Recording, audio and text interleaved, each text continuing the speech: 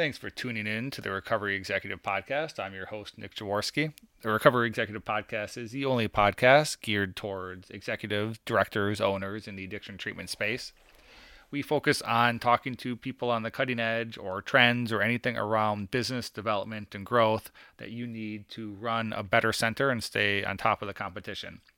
The Recovery Executive Podcast is brought to you by Circle Social Inc., growth experts within the space of addiction treatment and behavioral health.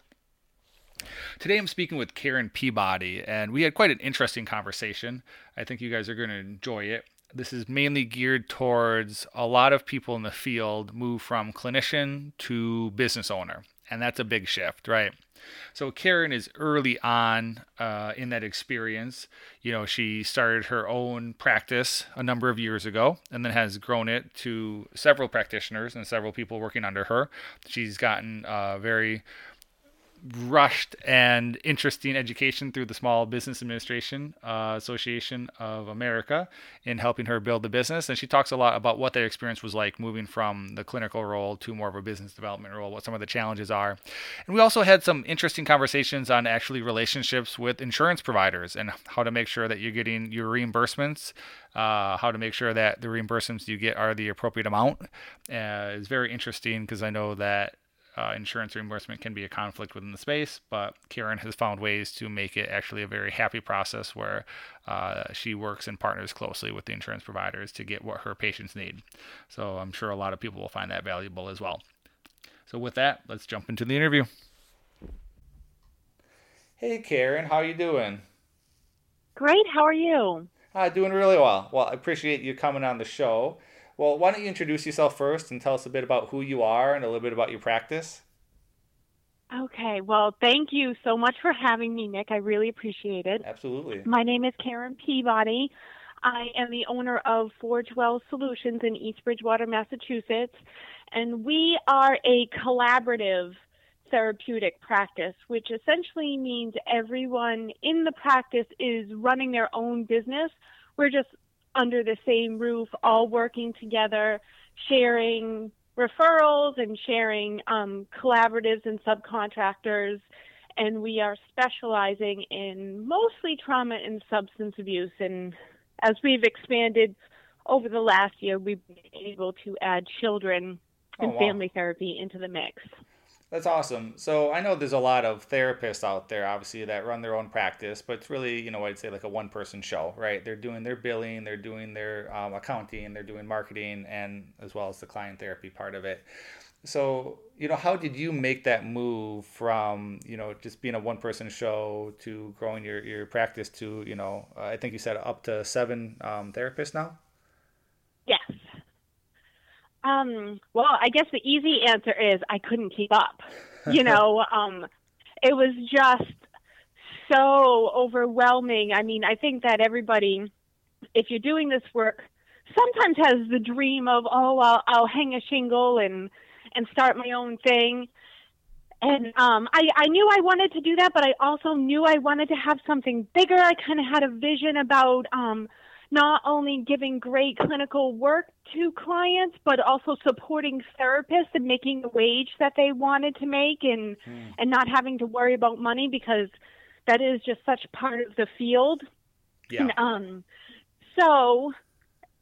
I also kind of probably had a different philosophy of I didn't really want to work with new therapists per se of I wanted to surround myself with incredibly seasoned and experienced therapists that I would learn from. Sure. So in that kind of process, we started to think about business development a little bit. And what I really learned is therapists have a hard time with negotiating good business practices and saying it's okay to make a fair wage.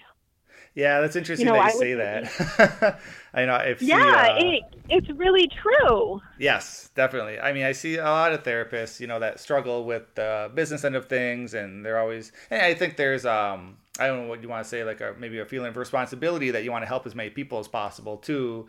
And I think when people come to you with issues that they're not maybe in a great place, and so sometimes you feel sorry for them and you undercut yourself in terms of services. I don't know if that's what you've seen. And I think as a social worker, my academic career was stellar. I went to school in Boston. I went to a great school, but they never talked about, making a living doing this. Right. They talked a lot about the history and the clinical work, but I've never even, now when I talk to therapists who want to come to the office, I'll say like, well, how much does your contract pay? And they don't even know. Sure. I don't know any job out there that you don't know how much you make an hour. Right. So that kind of really piqued my interest in developing a business and getting other people and mentoring other people to really think about good business practices in their clinical work. Yeah. Yeah, I think there's a huge need. We actually work with a client in Seattle. They started off just with one location, kind of like you did, and they kind of created a shared provider model for mainly behavioral therapy. And God, they've got over 140 providers now, and they do about 8 million a year. Like it's just, and that's been in like a 5-year growth cycle. Like it's insane. There's a huge need for these services that you're talking about. So I think it's really interesting that you're kind of at that ground level and clearly growing fast.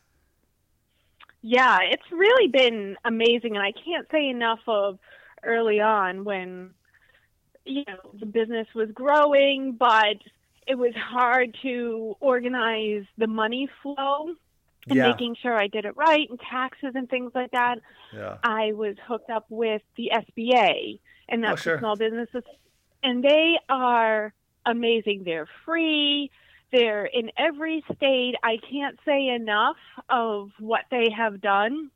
And even, it was almost like I love them dearly. I've worked with them for a long time, so I can say this and they know this.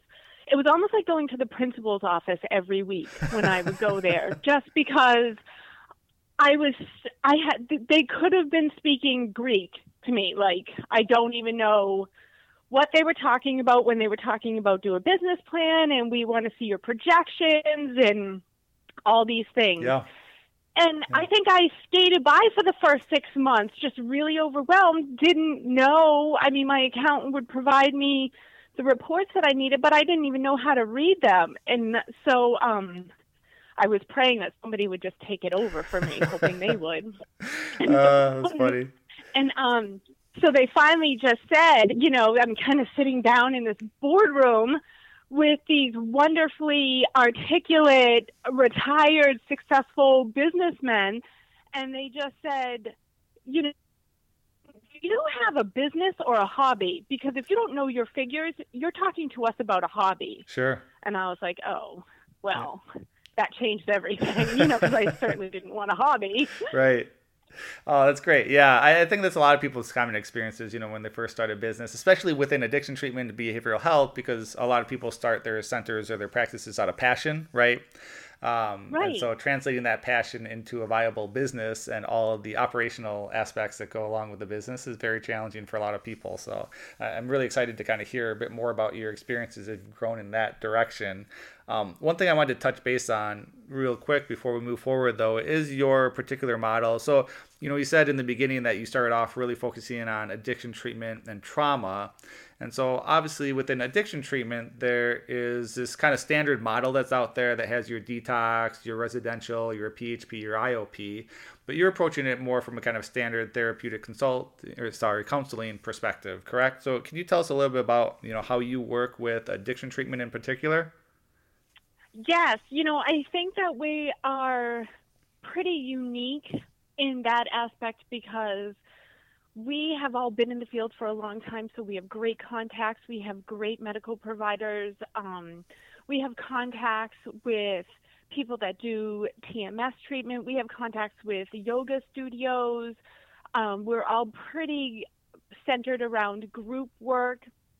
So even though we are a private practice, we've consistently offered groups to people. So we do individual. We have somebody that does our family therapy, couples therapy. Now we have the children involved, and that was a big part of this for the substance abuse aspect of it. Right. So we almost are able to provide an IOP-like format for them with very extensive services, and then we can refer them out of, I support medication-assisted treatment, certainly, and we work with great providers that work with timelines for that. And so we usually do about a month introduction services with people coming in identified as substance abuse treatment.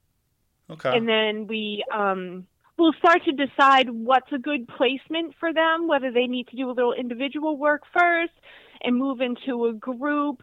We usually refer them out if they want medication. And then we also have a yoga studio that works with us pretty regularly Okay. to start to integrate other aspects. And then people usually move on to a group that we Okay. have. We just have a women's group that's ending now. And in the group, we have a couple of different models of treatment. There's a lot of CBT and there's a lot of narrative work. And then we're ending all of our groups for the last half an hour with some meditation skills. Okay.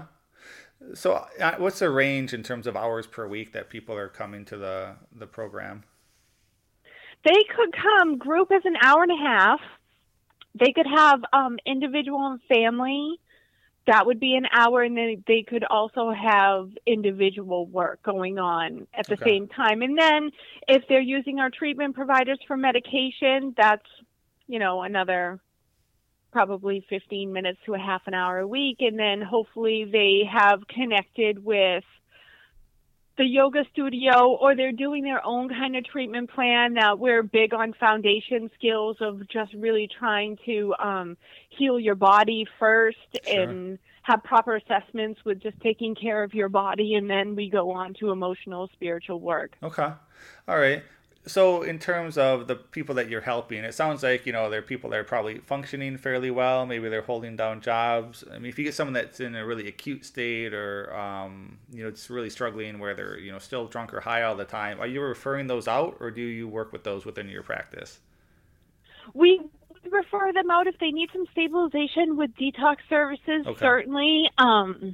We refer them out. We also have wonderful services here for that. And Mm. even if they need a little more of an intensive level of services, we would hope that they would go to the IOP there.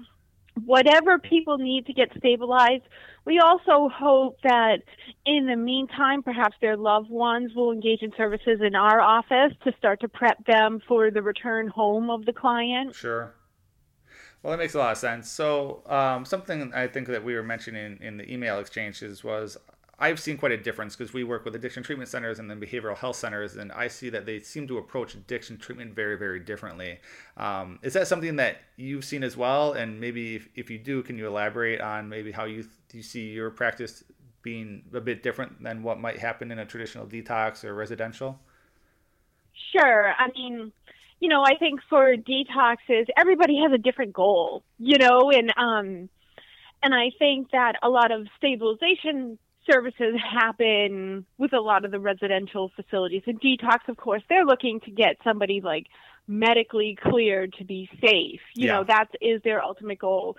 I think we look at the long haul, of we want to be engaged with our client for as long as necessary. I mean, and for the most part we do. We want to be engaged with their family. We want to be the emergency call in a couple years if things aren't going right. Mm. We really work with establishing a whole relationship, and it's usually what we get. We tend at this point now to know generations of families that we don't want them to live in panic and fear that this could happen in the future. We just want them to know that we have a plan. We've done enough work. We've built enough of a relationship that they can call us. So I think we tend to really evaluate the person on all the different levels. And of course, once we get them as stable as we can to start to do the trauma work, we really find that to be pretty effective. Mm.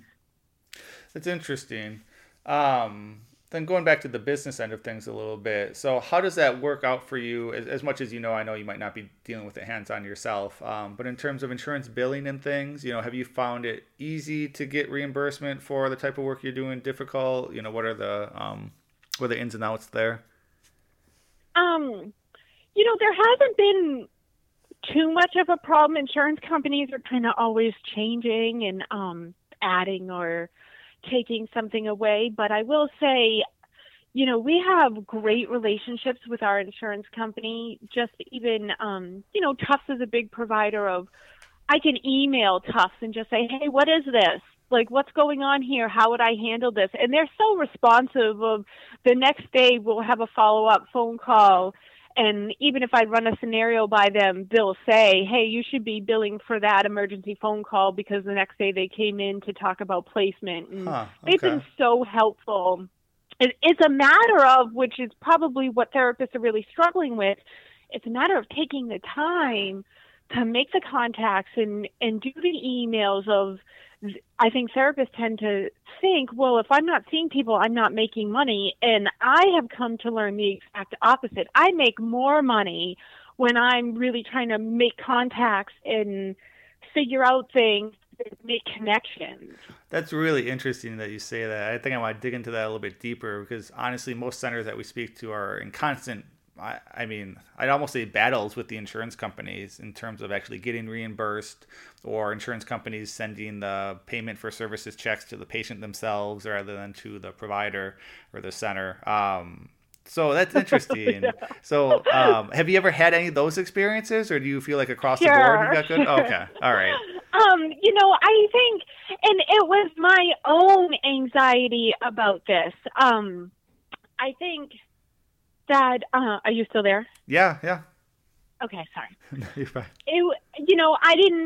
I didn't know how this went, so I automatically, if somebody was giving me a bad time, I automatically kind of internalized that of like, oh, well, I'm not going to get money and this is going bad, rather than, it's kind of like trauma work in and of itself, rather than digging a little deeper and trying to figure out, are your friends, of they are the gateway to your business. Take a little time and ask some questions. And I had to kind of lean into my own defensiveness Hmm. and hear what they had to say and ask them, okay, well, how can we do this better? Of, this is what I want to achieve. What do you think about that?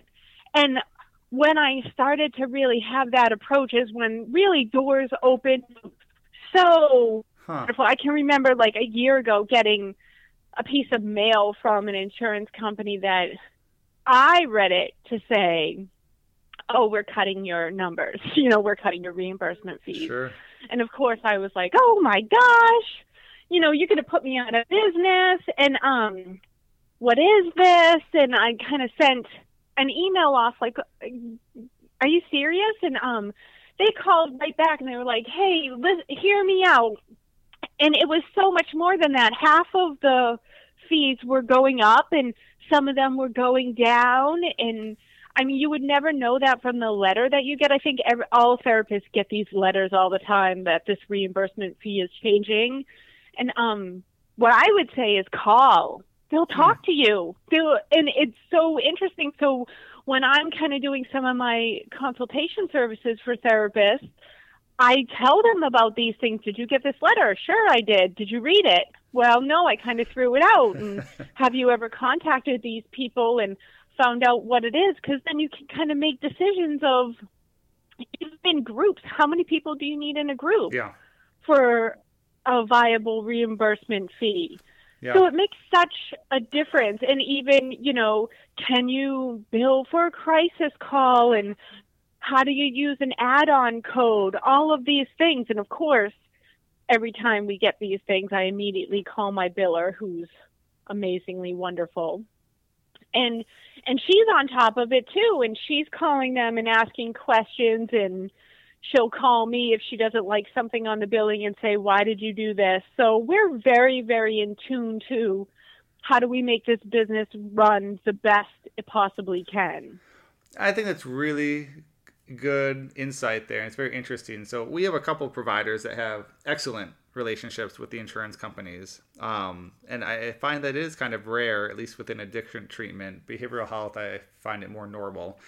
But it comes down to knowing people and doing the right thing, and then following up. If you have questions on things, I've even seen providers.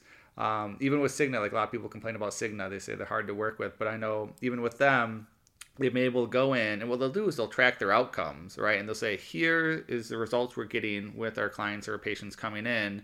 And if I compare that cost to, say, an emergency room visit, as we know, people with addiction or other mental health issues often have, multiple emergency room visits a year. They're like, you can either pay $20,000 a pop for more emergency room visits, or you can pay Yeah. us to, kind of help take care of this problem for this person, and you're actually going to save money. And, the insurance providers come back and they say, yeah, you got the data here, you've got the outcomes, we're seeing positive results from your patients. Yeah, absolutely. We'll give you a higher reimbursement, and a lot of people don't realize you can do that. 110%. I mean, when you really think about it, maybe it's a little bit different methods, but we all want the same thing. They want their clients to be healthy. We want our clients to be healthy. Right. And we would be great, co-partners with what do they want to see. And they're really open to hearing about, even if you've hung your shingle, you should call your insurance providers that you have a contract with and just say, if you have something different, you should say to them, hey, I'm offering art therapy, and they love that stuff. Even if it's something that isn't completely reimbursable at this time, they still put it in their back pocket, always thinking. Huh. That's very interesting to know. So it sounds like you've had some great experience, building the practice. Can you talk a little bit more about, for people wanting to make that leap, say, well, they want to go from an individual practitioner to building out an actual center with other therapists. How would you recommend they go about doing that? I would say be prepared to work hard. It's a lot of work, but it's so worth it. Oh, there's so much latitude you can do, but be prepared to work hard and go out and meet people doing the same exact thing. We offer a monthly supervision to anybody in the community that wants to do it. And just like I'll tell anybody, what I do and what's worked and what hasn't worked. The more of us, the better. We can all help each other. So I would say, get out there and start talking to people, connect with other therapists in the area that are doing the same things. Go to the SBA. It's free. NASW has a private practice group. And I would definitely say, I don't know how people bill by themselves.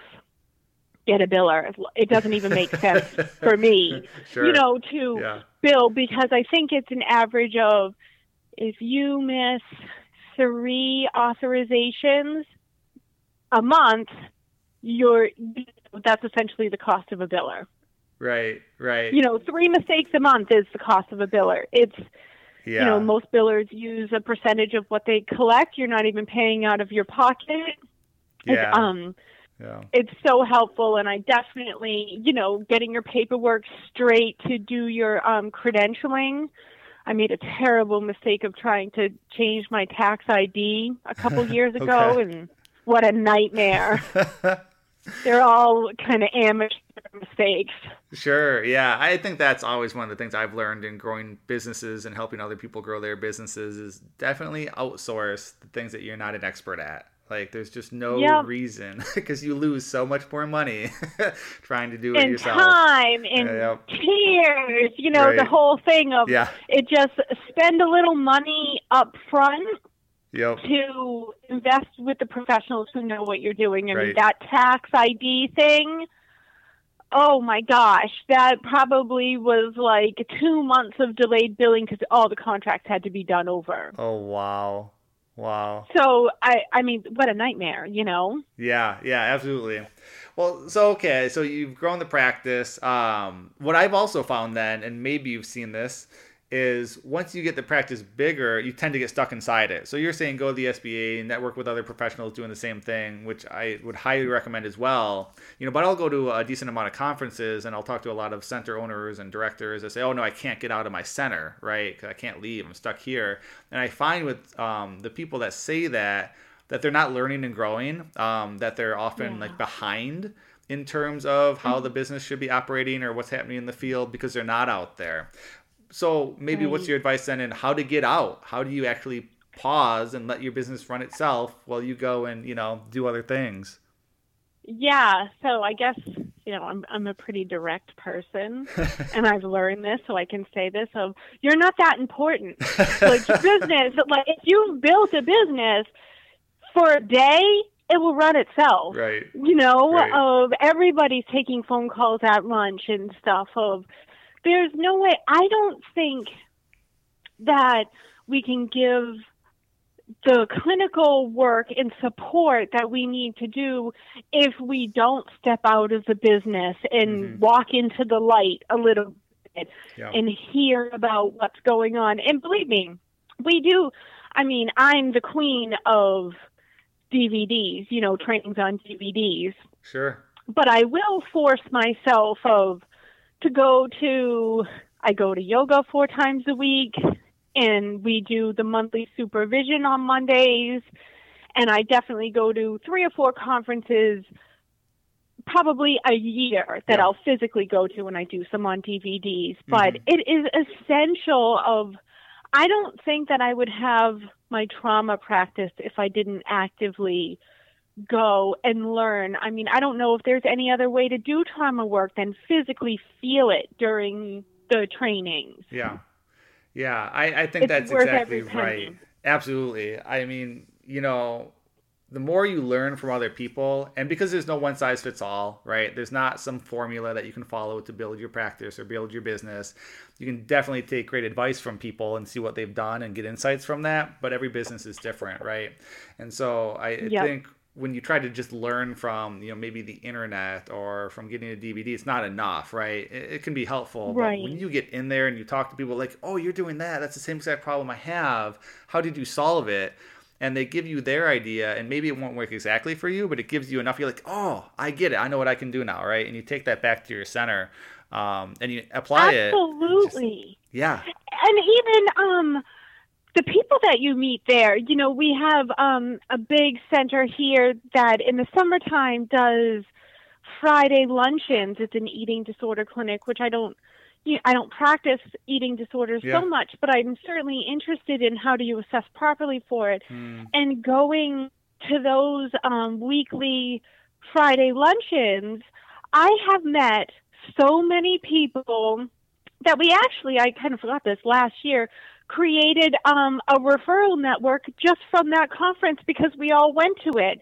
And somebody that I just ended up sitting next to a couple of times, I'm in contact we do cross referrals all the time. They do a very different kind of holistic practice that has been so interested in treating Lyme disease and issues of the gut that it's so beneficial when we have somebody that comes into our office and maybe we're dealing with one particular thing, but they're also complaining of other ailments that they have to say, you should call this person and see what they have to say. Look at their website.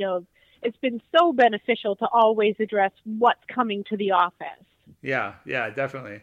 I think what I often tell people is like, if you can't step away from your business for a day, there's something wrong with the business.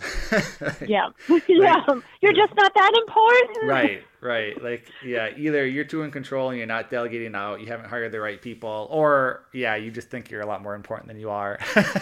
And what I would say too, probably one of the most profound moments for me wasn't even doing the training, except it was an amazing training I think it was years ago, with Richard Swartz presenting internal family systems and Terry Reel doing some of his couples therapy. They came to Boston and kind of co-facilitated this training and the amazing part too is they were doing a live demonstration of both of their modalities right on the stage, which I had never seen internal family systems done before. And what a work of art to see Richard Swartz do it live is amazing. But before he started, he just took this brief pause to meditate on stage.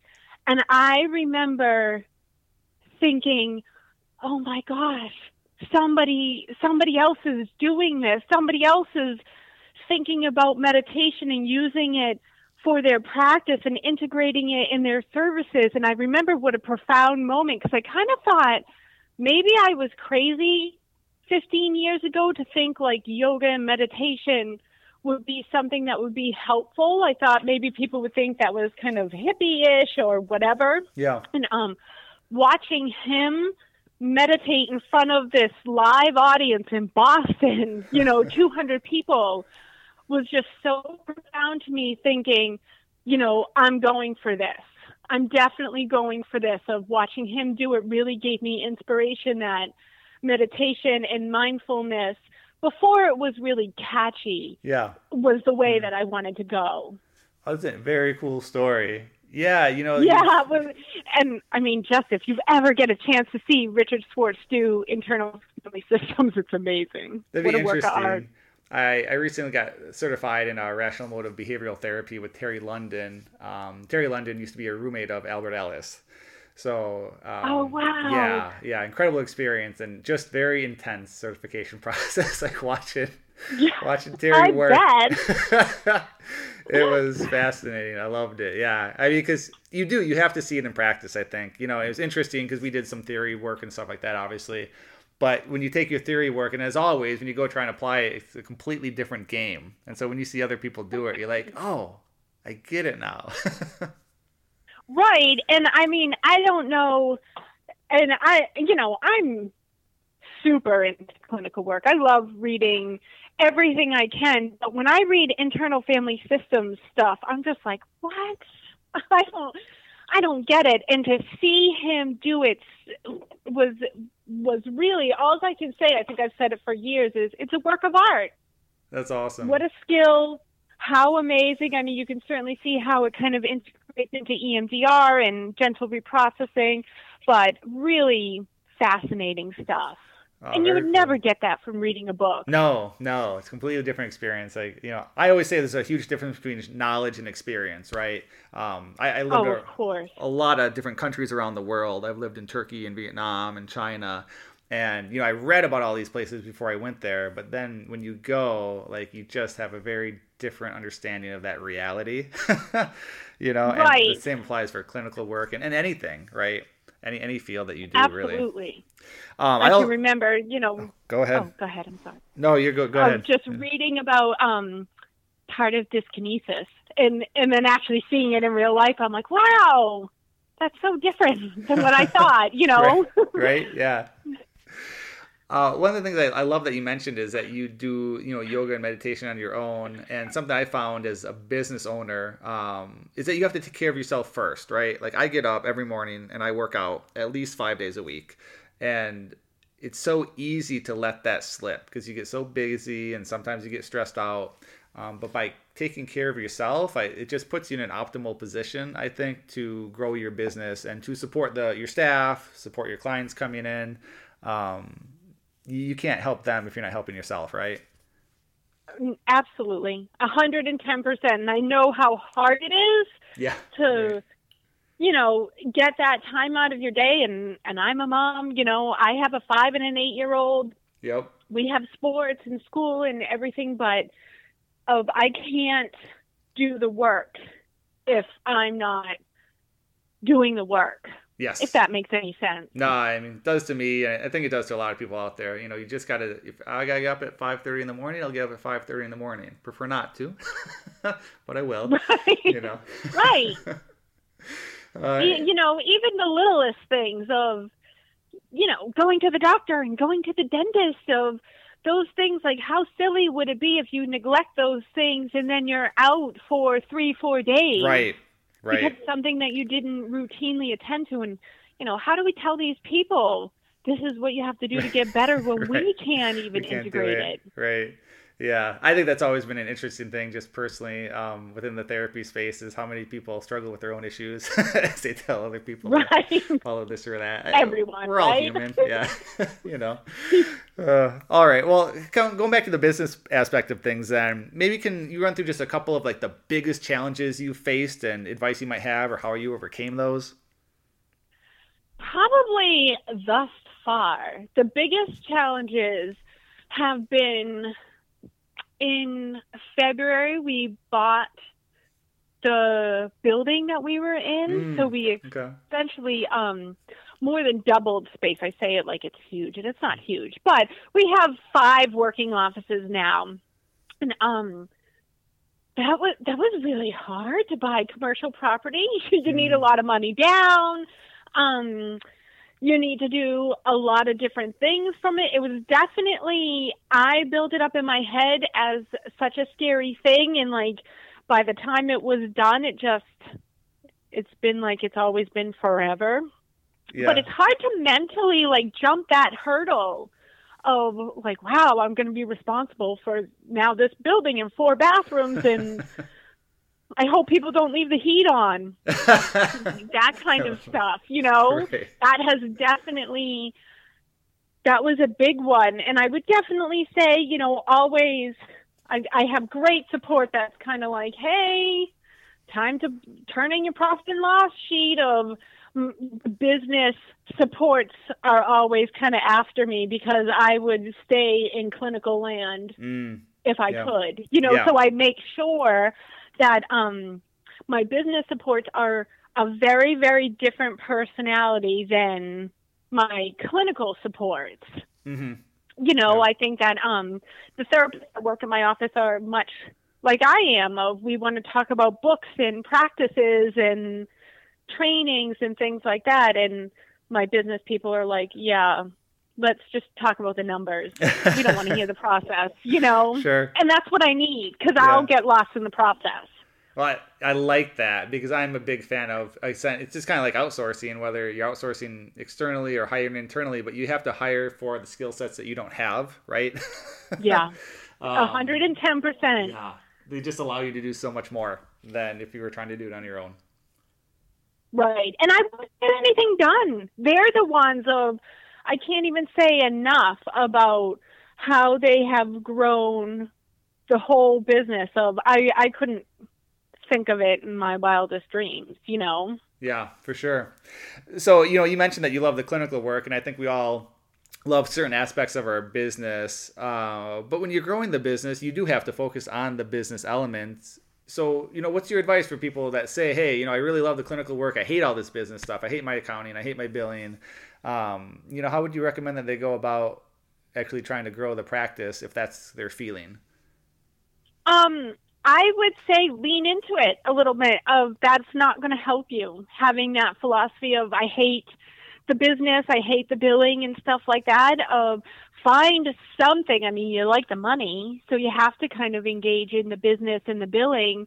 And then find people that make that easier for you, not allowing you to escape that responsibility, but that you really enjoy working with and that get you and want to be part of your team. There's always people out there. And I would say if you have your team together and you still really find one part of this process difficult, I would say reevaluate your team. Like I don't particularly love the billing at all, but I love my biller, and I don't mind calling her because she's wonderful and lovely, and she knows that I don't want to deal with it. I'm only calling because there's something I want to tell her or a problem, and she's on it, 110% of she doesn't fight with me or make me feel silly or anything like that of she's Right. on my team. Yep. Yeah. It all comes down to hiring the right people for sure. Yeah. And they're out there. Oh, they are. Sometimes you have to dig. It takes a while, a lot of Mm-hmm. interviews. And get some interesting people in the doors. But as long as you take your time, you can make some Absolutely. good hires. And I would definitely say, and then once you get it a little bit, it's hard to hate it. Like the business, if you want to run your own practice, the business part is part of it. I would say it's at least 50% Right. of doing it. So if you hate the business so much, maybe running your own practice isn't your thing. Yeah, I agree. And I certainly think that I have amazingly talented therapists in my office that have no interest in running a business. Mm-hmm. Yeah, and those are the people you want to find to be therapists for you. Yep. Yep. And they have found a really good thing because I don't take any of the I don't take a percentage of their earnings at all. They pay rent to be in the office and that's it. We share referrals. So there's always, if that's your thing and you just want to do clinical work, but you want a little more independence of how you do it, go out there and find it. It's Yeah. there. Yep. Definitely. You can always find you just gotta look for the opportunities. They're definitely there. Yep. Any other challenges that you faced that were really big and maybe common things that you think people might experience trying to go from individual to, multi-person practice? Oh, there's, of getting used to being the boss and saying no is really hard. Even if you are all by yourself, you still have to negotiate space and have to kind of get okay with saying no and Yeah. and knowing what you want and being really clear about what you'll accept. I definitely think in therapeutic practice, especially when it's your own individual practice, but everybody probably comes from a more lenient practice, whether you worked at a hospital or residential or something like that, and then you have to like really scale back who can you see in a clinic versus who can you see in an individual practice versus who do you feel comfortable seeing in your own private practice. There's a huge distinction of who's appropriate. Yeah. And I think that's a little bit hard to get used to because you're not used to saying like, oh, well, now I can't really see this type of client anymore. I don't really feel comfortable doing that work independently in my own practice in a residential neighborhood, Sure. alone at 8 p.m. at night. Right. Yeah. Yeah. It's interesting that you mentioned the boss thing too, because I've noticed, I've learned over the years, kind of being in leadership, that if you learn a lot about like servant leadership and collaboration and things like that. But I found that if you don't exercise like your own experience and your own knowledge in situations, you tend to lose the respect of your team, or they start to think that maybe they should be running the business, I found. Right. Right. And so there's a point where you've got to be, the captain of the boat, right? And say, this is how we're doing it. I've heard your opinions, I understand, and this is where we're going to go and why, and that's it. And close that door, because they aren't where you're at, right? You clearly are in a position you're in because you have the experience and the insights that got you there. And so you can help the company move forward. Whereas, that's not their cup of tea, or that's not where they are yet. And so it was just, a very big learning experience for me over the years, where I'm much more decisive now. I'll ask questions, obviously, and be respectful. But if someone has a very different opinion, I said, well, that's okay, but we're doing it this way. Right. And I think, even, a couple months ago, we brought a therapist on board, and I take full ownership. I don't think I was as clear as I wanted to be about my vision of the therapist that work in the office. Mm. And it was pretty clear to me that eventually she wanted to do what I'm doing. Sure. And that's probably not the best fit for me. I want people in the office 1 or 2 days a week. I don't want somebody that wants to build a private practice and then leave. Right. So essentially that's what she did, Sure. And what are you going to do? Yeah. This is just a good learning experience for me I need to be clear in the get-go. I just want people here. Nobody can be here more than 3 days a week because that doesn't even make it financially profitable for them to be there. Paying me rent. Right. So, and that was a good lesson for me after it was all said and done, that I have to take some ownership in that situation because I wasn't as clear as I needed to be with her. Yeah, that's good. I mean, we run into that issue a lot because I'm obviously running the digital marketing space, and nobody knows this stuff. They don't teach it in school. I've even tried hiring people with MBAs, and they don't know this stuff. They don't teach it in school. So you run into a lot of people that if they have experience, it's as a freelancer. And so they're thinking that, hey, maybe I can build this into a business. Often like therapists, not realizing how difficult the business aspect of things is. But, I'll get those people in. And so, I got to be pretty careful. I mean, we do all of our internal training just, again, basically because no one else really knows how to do it like we do it. But yeah, you got to be careful because they would just maybe come in and take everything and then just go and try and build their own. And so, it's gotta be that back and forth. You want people that have initiative and are proactive and everything, but at the same time, you don't want them with an eye on the door. Right. Right. You don't want to hire somebody that wants to be you. Right. Yeah. You want somebody that wants to be part of a team. So these are always they're good experiences. That's what I kind of always am looking for. You can stay in the like, poor me, I can't believe this just happened, or what am I going to do about it? What have I learned? What did I contribute to that? Yeah. Like, how do I prevent that from happening in the future? Yeah, it's all learning experiences at the end of the day. Yeah, I definitely always have a positive outlook on that kind of thing. And I think, even when you're looking at your staff, there are people that see what you do and they go, I do not want that. That level of responsibility and stress is not what I want. I want to be able to go home, watch my TV, and those are the people you want, Right.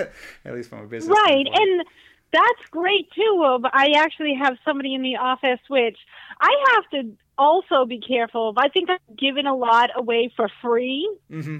by saying to people like, well, you don't have to come to my office. If you just do X, Y, and Z, you could probably still maintain your office. Yeah. I've done that a lot. Sure. And one of the new therapists that came actually closed her private practice because she wanted less responsibility. She wanted to go travel. And I think I was probably doing that a little bit to her, saying in the beginning, like, well, why don't, you could hire my subcontractors and still maintain your own office. And finally she was like, you don't understand what I'm saying. I don't want it. Yeah. I want to come to your office and work 2 days a week. Right. And I was like, oh, Sure. all right, that works for me too. Yeah.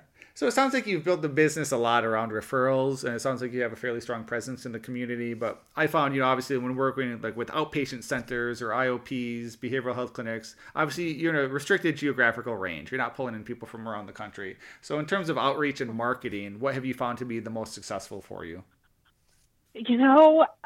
I can't wait until I get to that point of, we always kind of say we're going to do marketing and outreach, and I haven't even got there yet.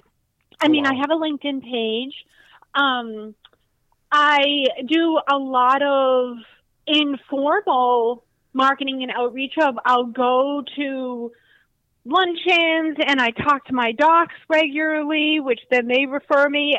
One thing I will do, which I guess is still in the informal ranges, I will go and meet with my docs whenever they want. If we need to talk about somebody, we have a signed release, I'll go meet with them just to do a little face-to-face. And I think that is a huge benefit of they remember my name, they put my face to my name, and that has been a big benefit. But as far as a launch or a promotion, I can't wait until we get there. It's interesting. So most of your patients are coming from referrals of some sort, I'm assuming then? Like, where do they find you from?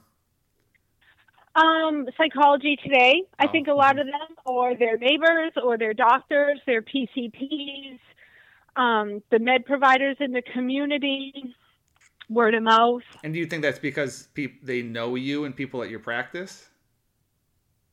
A lot of them do.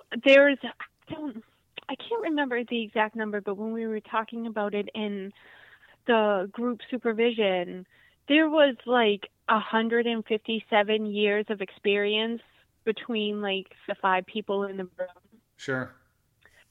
There's just, people have been in this community a long time. They've worked at major treatment centers for 20 plus years. We have a few of them. We have people that have taught at the universities, people that, worked in the VA system. So there's a lot of experience there. But of course, Psychology Today helps, and we refer to each other. So we definitely have a pretty big presence in this area. Yeah, very interesting. Well, all right, Karen, I really appreciate all the information. We're running a little bit short on time here. So is there anything in particular that you want to kind of finish on, or that you'd like to mention before we wrap up? I think this is kind of the phase of treatment that I'm in, of just trying to educate people on how profound trauma really relates to their life. And all the symptoms that happen from trauma and how quickly it can happen, whether it is just a single incident trauma or a complex trauma from developmental stages. And I think that mostly if people are suffering, like, you don't have to suffer. I would say, like, reach out and get some help. Just talk about some of the things that are happening in your life so you can properly get treated, even if it's nothing major, even if it's just some anxiety or some depressive periods, because we just see how quickly it can escalate for people. Yeah. So I think that's kind of where I am clinically. And I would definitely say for people of, if you're in treatment and it's not working, like, keep searching. Yeah. You know, it's a hard gig to be a therapist. You can't be everything to everyone. Yeah, that's very true. I mean, I think the research is pretty clear. It's almost that rapport with the therapist that's the most beneficial aspect of treatment a lot of the time. Right, right. And I do love the focus on the trauma aspect. Obviously you see it all the time. I mean, so many people coming in with addiction issues, other mental health issues, vast majority have some kind of trauma experiences. And you hear it in the groups, right? I mean, like when we go on client visits, I'll sit in all the groups.